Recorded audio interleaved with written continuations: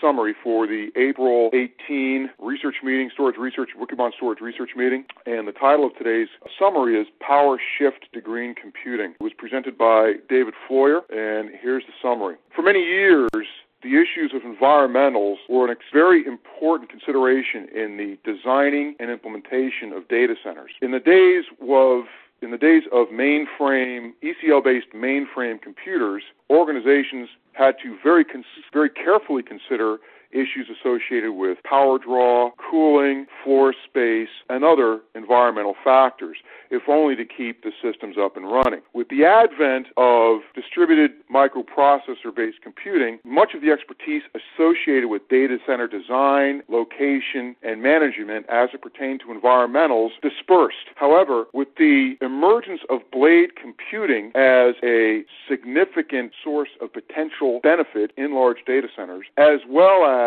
the rapid rise of energy costs throughout societies everywhere, the considerations of energy and environmentals are once again starting to take at least a stage left, if not center stage, in IT data center design and location decisions. We note that it was only a few years ago that Google identified that the cost of powering its systems was going to exceed the asset costs of the systems over the life of those systems. We're at the cusp of a new awareness in the relationship between energy, heat, power, and system design and data center design will play out. But we note a couple of observations. First off, it's imperative that users revisit the metric of power per square foot, or heat per square foot. It is systems that require more than 10 watts per square foot, especially blade systems, should immediately be labeled suspicious, because most environments will not support either the draw or heat associated with systems that require more than 10 watts a square foot. Secondly, we're starting to see calls for greater distribution of application function to try to ameliorate power and heat considerations, but we counsel, again, users to note that the physical realities of very large transaction-orientated applications makes breaking those applications apart often impossible, so that is not a general solution. We're also starting to see some large organizations like Google and Microsoft begin to place their data centers closer to large power sources like power plants, precisely to take advantage of the potential cost savings and risk abatement of having to pull enormous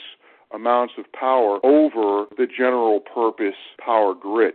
While these trends will mature rapidly over the next few years, we recommend that user organizations name an energy czar inside the IT function, if only to ensure that the CTO role is constantly monitoring and factoring the issues surrounding energy and heat in questions of application or questions of data center location, data center design, and increasingly key issues like offshoring and outsourcing supplier decisions, noting that in many locations around the world, heat and infrastructure are more of a challenge than others. Action item: the realities of energy consumption and heat are reasserting themselves as energy costs go up and as energy costs and device density rapidly increase.